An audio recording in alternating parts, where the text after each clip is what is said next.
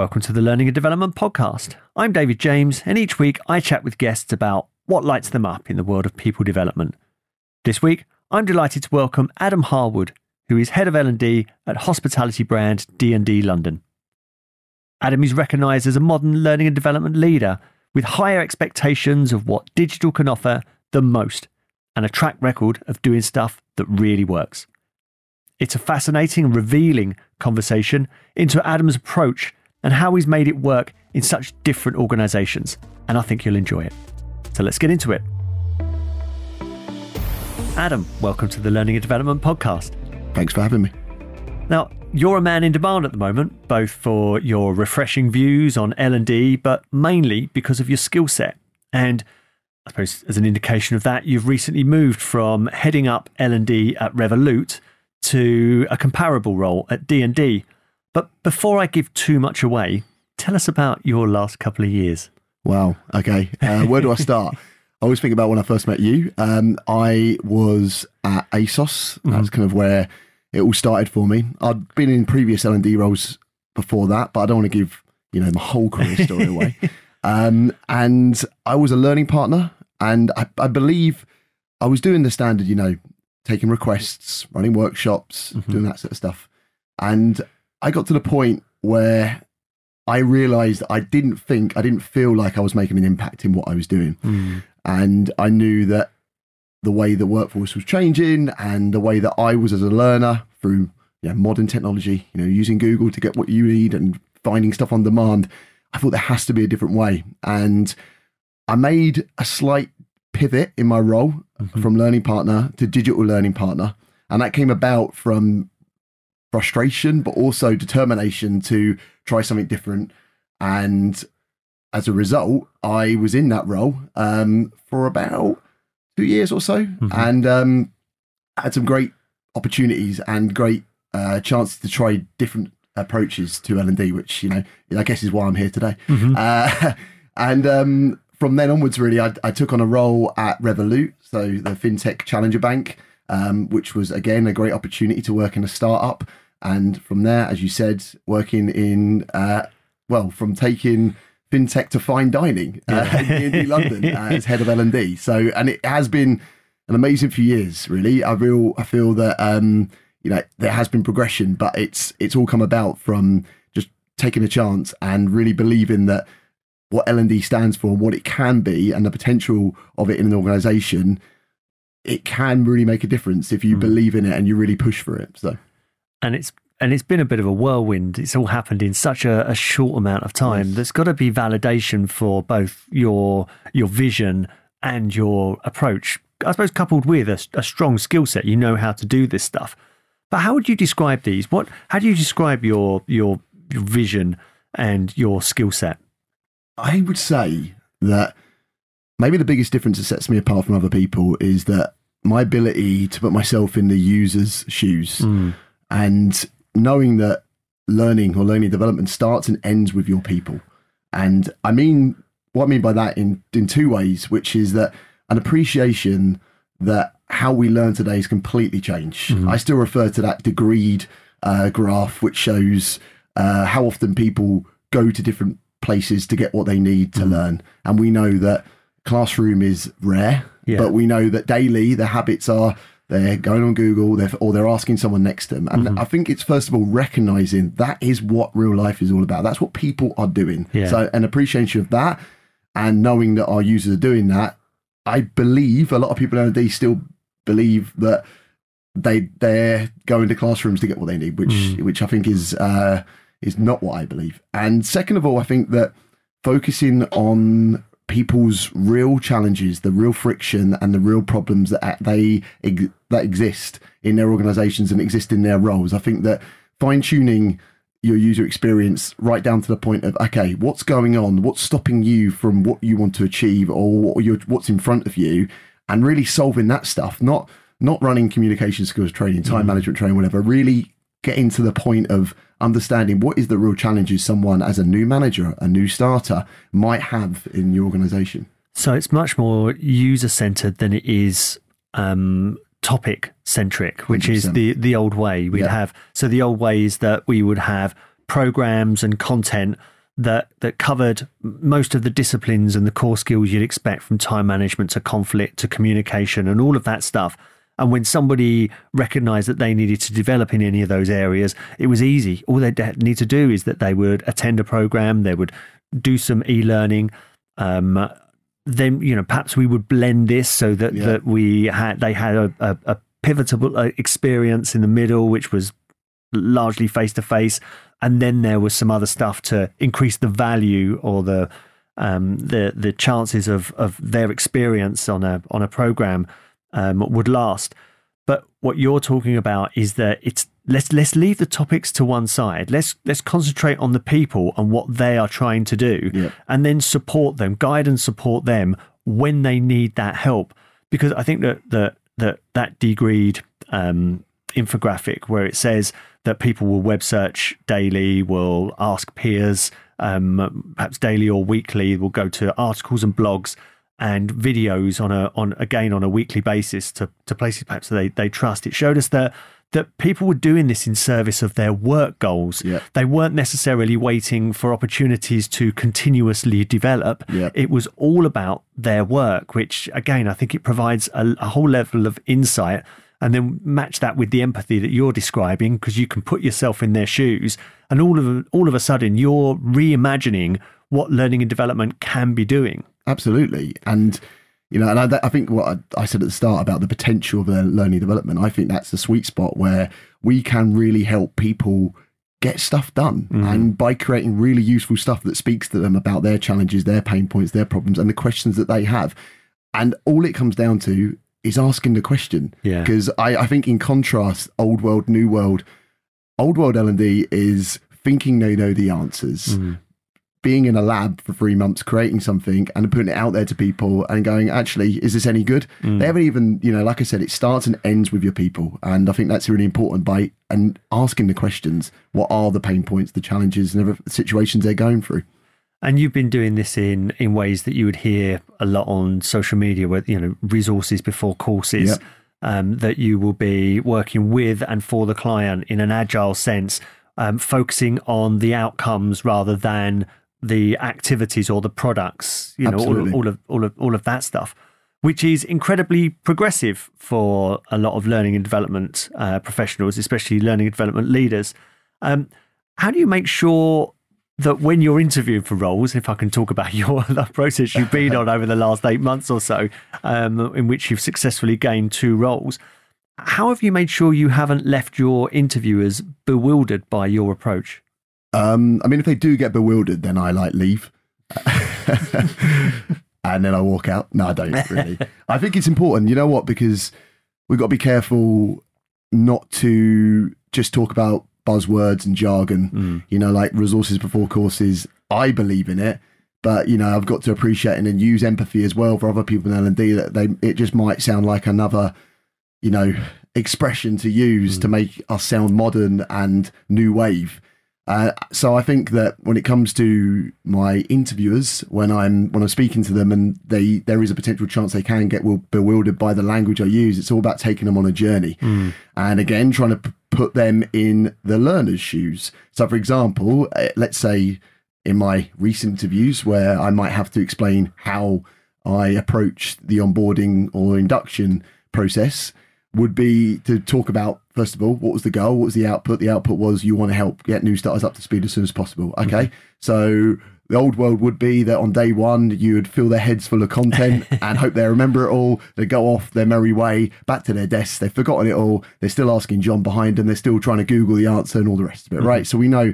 So that's the first thing, that everyone's been through induction. Everyone knows they've always been a new starter. So you can try and create empathy by saying, hey, look, you've been there.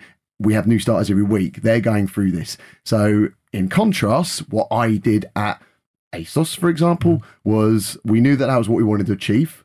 We knew that we had a digital savvy workforce. We knew they wanted the answers there and then. We knew they Googled what they needed to find. So build resources, and don't just build resources and have them there in this kind of content heavy learning management system. Right from the very start, the moment they sign that contract, imagine, and I use the word imagine because that's quite an effective word, imagine that you are at home, you got 2 weeks before you're about to start your new job, and you get a ping in your email. Here's some resources that will help you before you're about to start at this company. And of course, it's got all of the questions that we know that they would want the answer to, because you know what? We've asked them and we've spoken to them. It's not just stuff we think they need. It's stuff we know they need because we spoke to previous new starters that have been through that same journey.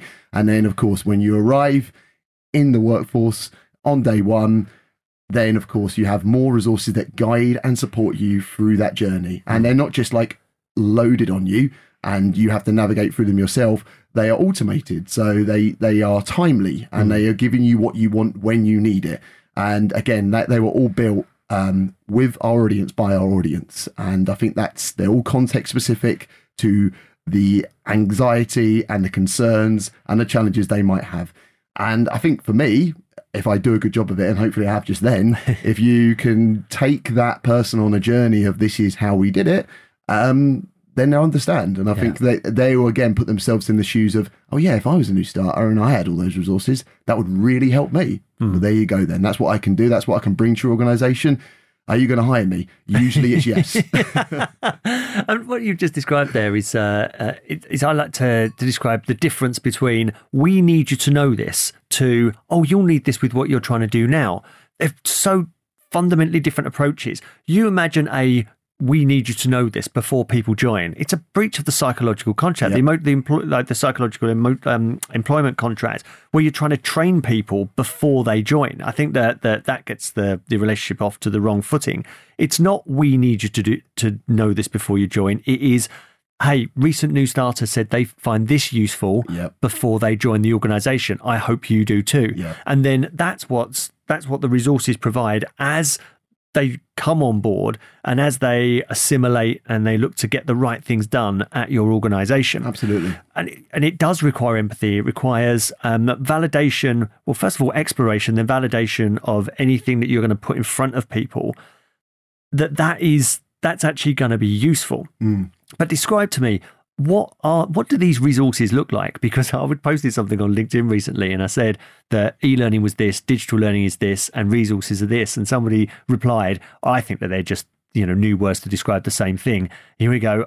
No, I'm not actually describing e-learning. If I'm describing e-learning, then then you think Google's e-learning. It's fundamentally different. What do these resources look like? I think you're right about, the comparison to e-learning is wrong, because I've gone through some pretty grueling e-learning, as we all have, again. And I think that the true performance support, because I think let's not overlook the fact that performance support seems to be a word that we don't really talk about. We don't talk about performance support as much, but that's what it is at the core, really. And I think that recognizing that if you've got an e-learning module, there might be one thing that you need to grab and go from that e-learning module, but we know that 9 times out of 10, you've got to go through all of that to find what you need. And all you want to do is go, right, I've got a question that's come to my head. I want to be able to drop in, find it, get it, and get on with my job, right? We know that e-learning is an obstacle for that. On top of the fact that you probably have to jump into an e-learning module, then you have to log in to a learning management system. You have to find it. And when you find it, there's already 5 clicks. You've already got like a flash graphic that won't load in time. You've already given up, right? And you've got that situation, whatever it might be, is right in front of you. And resources unpack the questions. And I wrote an article recently, plug there, just so you can put the link in down below if you want, about how L&D's job is to answer the questions that Google can't. So, 9 times out of 10, when we're Googling something, everything starts with how do I do X? How do I do Y? We all know that we've used it and we've YouTubed it. So imagine if, for me, resources are essentially articles that you would find if you were Googling and it was an internal company Google. So you'd be able to go, how do I log my expenses form? There you go. What you're doing is you're not crowding it in amongst a web search that, we know if you're looking for something on Google, it's a minefield. You're basically going, here's the question that you're likely to have because you're working in this organization at this time. Here you go. And we're going to surface it for you. We're going to make it easy to find. You're going to be able to get it, watch a video or a screencast to understand how to do it. And then you're going to be able to get on with your job, which is what we pay you for. So it's just the answer to your questions. It's the guidance in an unfamiliar situation. It is the local know-how to help you overcome challenges.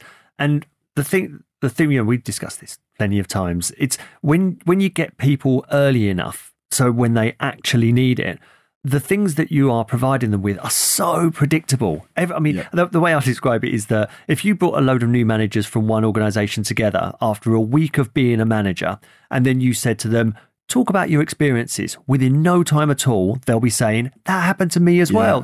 Because what they're doing is, rather than becoming managers from an academic sense and learning it from reading of the 1 Minute Manager or from some instructional design, they're learning how to be a manager within the context of an organization, Absolutely. which has its own expectations, both from above, from below, from the side, from outside as well, from customers and clients. So management and leadership happens within that organization. Yep. There aren't any textbooks on that. No. But what there are predictable situations and challenges that people face at similar times, that if you can surface the right resources, then you can guide them and support them as they face these, so that they their reality is supported by expert local know-how. Yeah, absolutely. And it's a great feeling if you're a learner, if we're calling them learners or workers, whatever, that you click onto a resource and it answers exactly that question that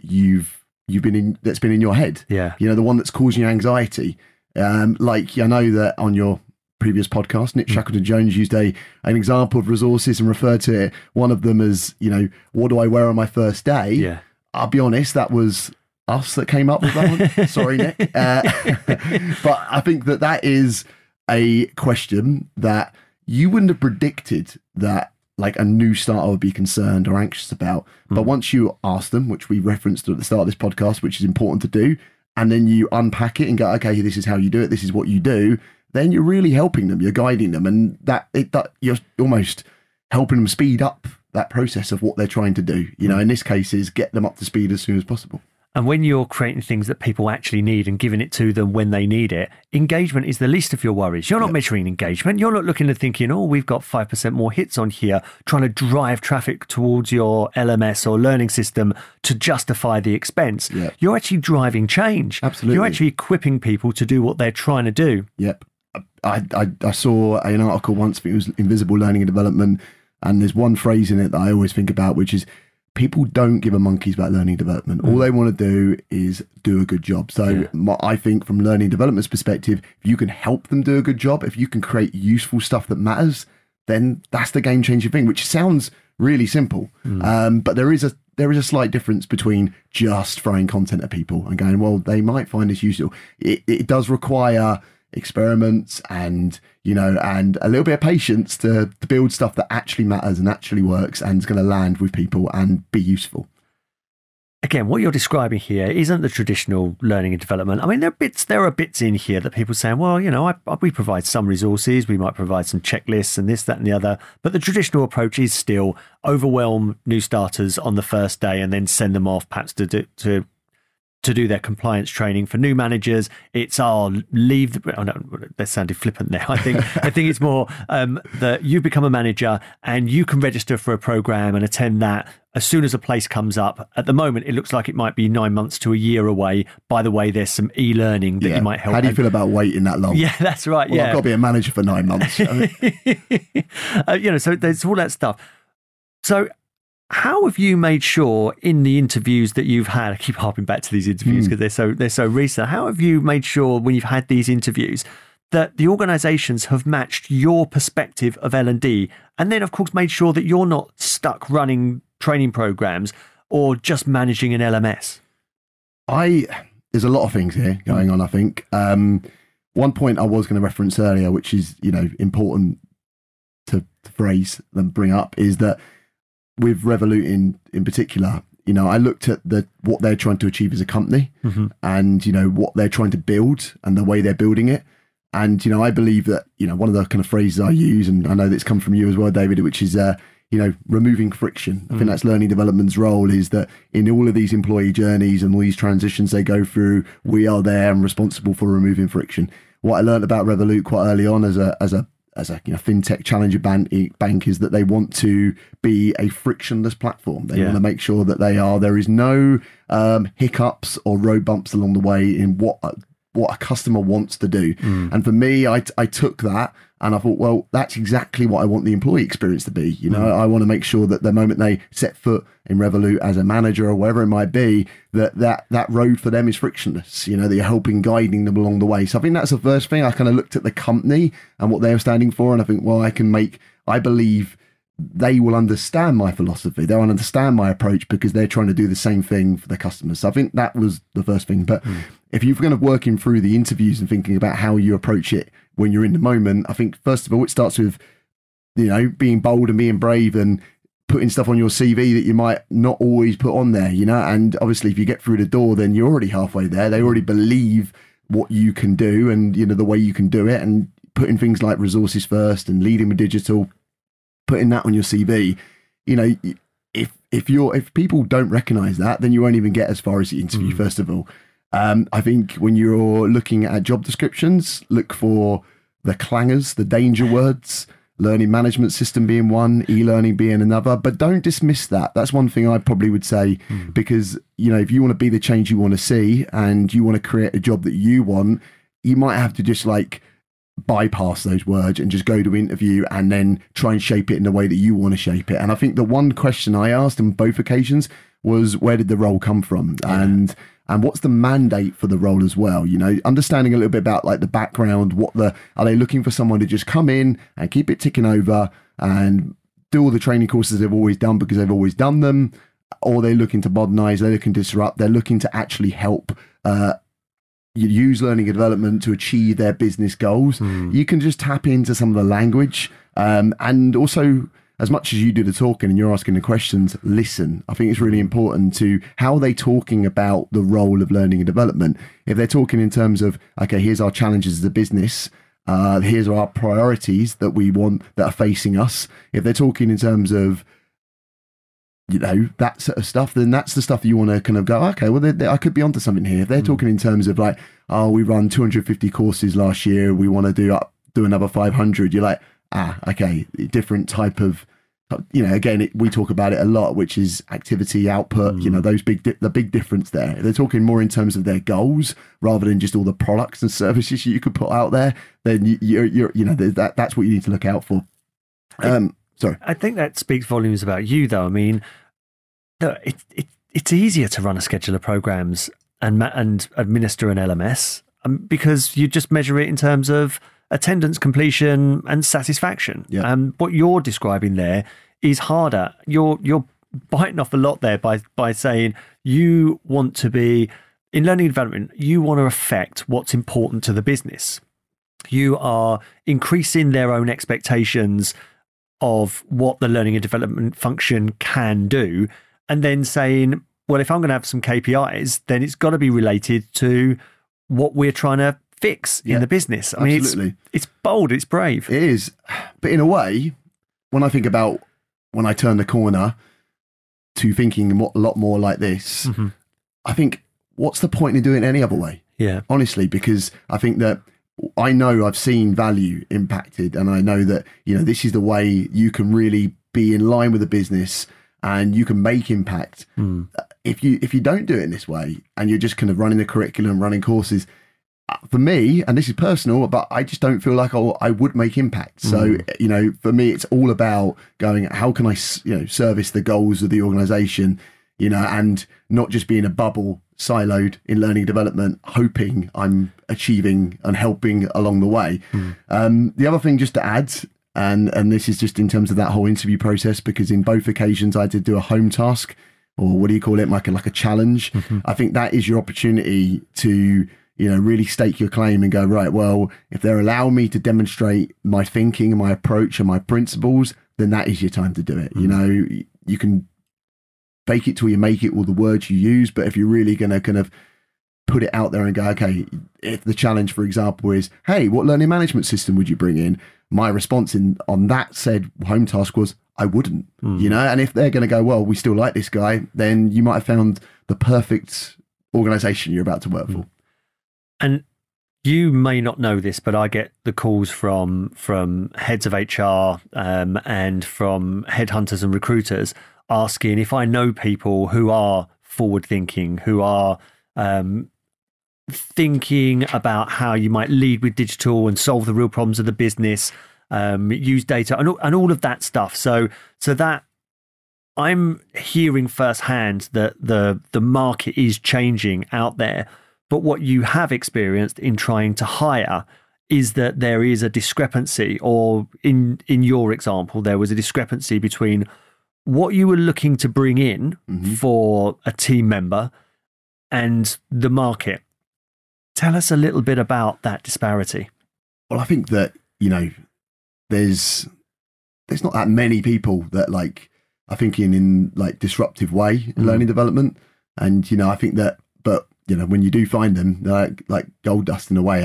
And maybe I'm wrong. That sounds quite harsh. There's a minority of people that think in the way. I just think that you got to work hard to find them. I think that's really important. And, I guess when I went out to hire in the market, and what I thought I did was put together a solid JD that maybe would set aside traditional folk and maybe appeal to people that are forward thinking.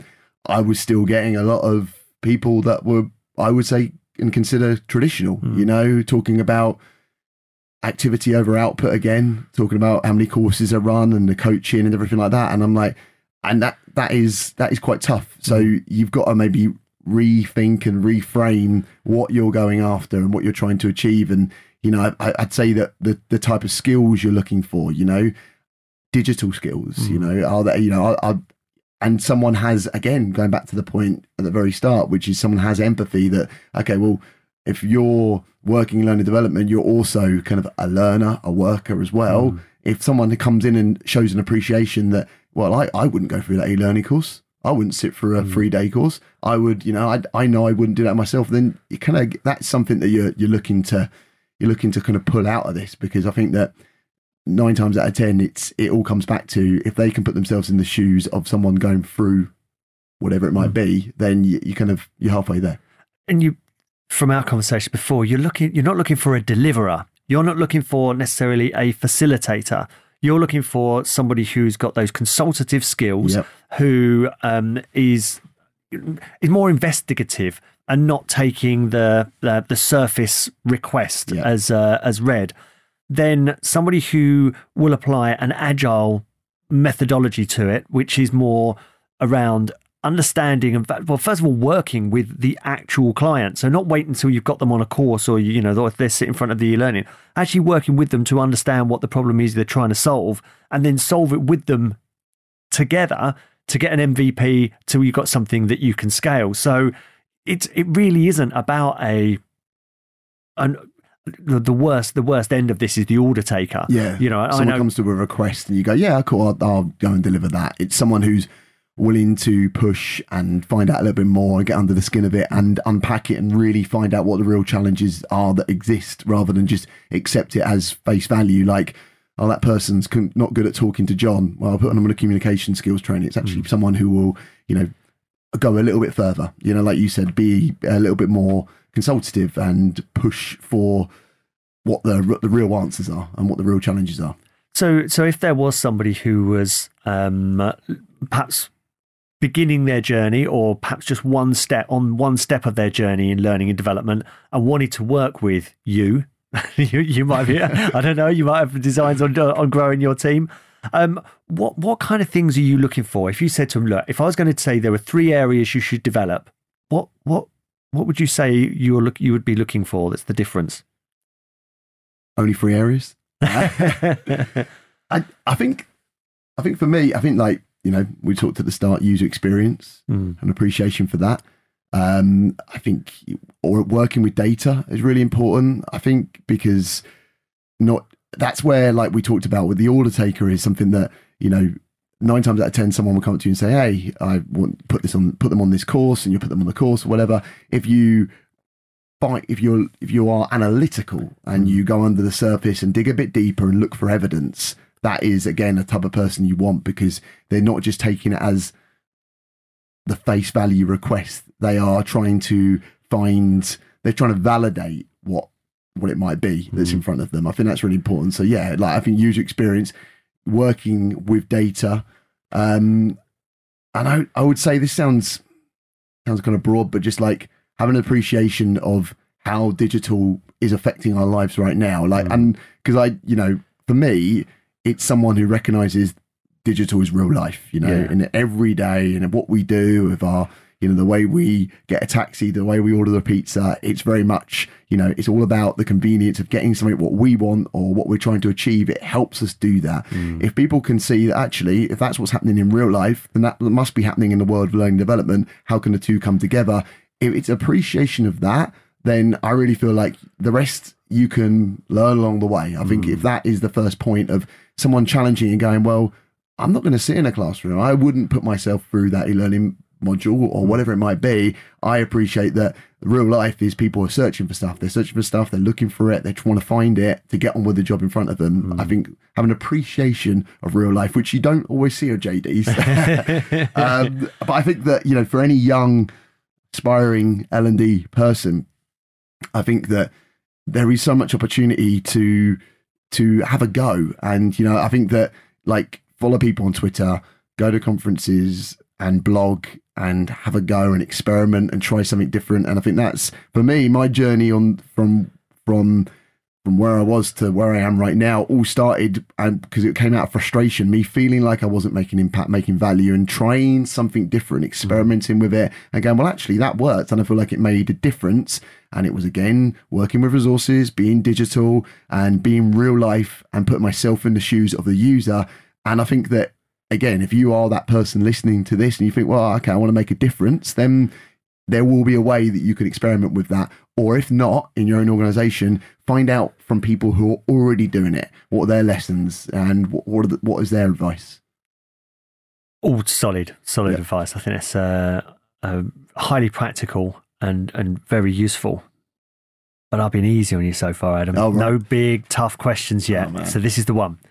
This is a profession question. What is holding L&D back? In your opinion, what is holding L&D back from modernising and having greater impact in the way that you've already described? Okay. You have been easy on me. That is a tough one because it can go in a million different directions. And I think that one of the things we've already alluded to, which is learning and development, being an order taker. And I don't think that's always their fault because it's a real challenge. Again, the question is what's holding them back?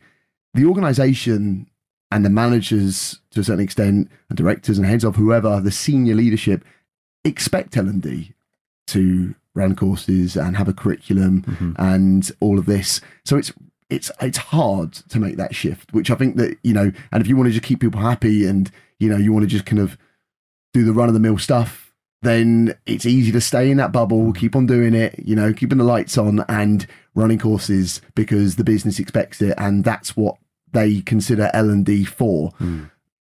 I think there's more conversation there because I think that that's not, I think how do you get around that one? Because I think that's a difficult one to kind of work with, when you've got your own stakeholders that are compounding the problem of you, even if you wanted to modernize, you've got them going, well, what's that? I want you to run courses, not be trying anything snazzy like digital stuff. I think Donald Taylor calls that the training ghetto. Yeah. It's, the organisation there's low expectation of L&D and there's just the traditional kind of hygiene element to we'll just do what's done. And of course, if you're going to measure, one of your key measures is going to be satisfaction, then if you want to be popular and measure it from satisfaction, it's a popularity contest, isn't absolutely. it? Yeah.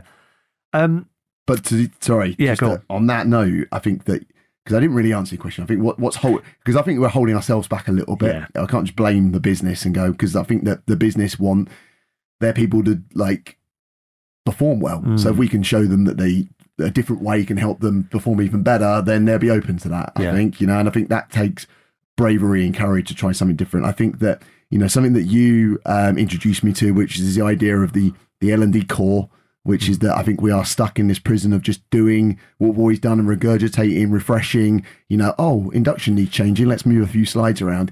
It's that stuff we are stuck in, when there are real business challenges and problems that are existing beyond that we're not close to. And I think that's part of the problem as well. It's easier to stay in that core and that bubble rather than actually going, what's really going on out there?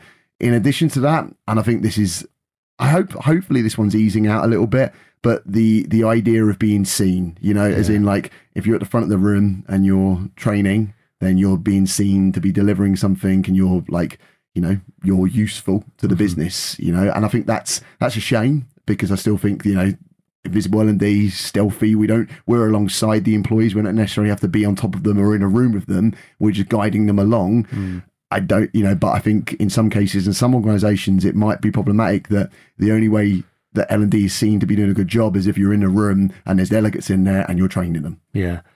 So some of that's about reevaluating and reappraising our own value, isn't it? About recognizing that we have a more important role if we want to craft that, if we want to go and take that, which is not around the delivery of programs and the provision of content, administration, and trying to make people satisfied or make ourselves popular, but around addressing those real needs and about reframing that to leadership, or the leadership in the organization. I think that requires leadership from us. Yeah. And that requires, once we've reappraised our value and perhaps extended and expected more from learning and development as a profession, then we can sell that to leaders on the basis of what it can deliver for them, on what is important to them.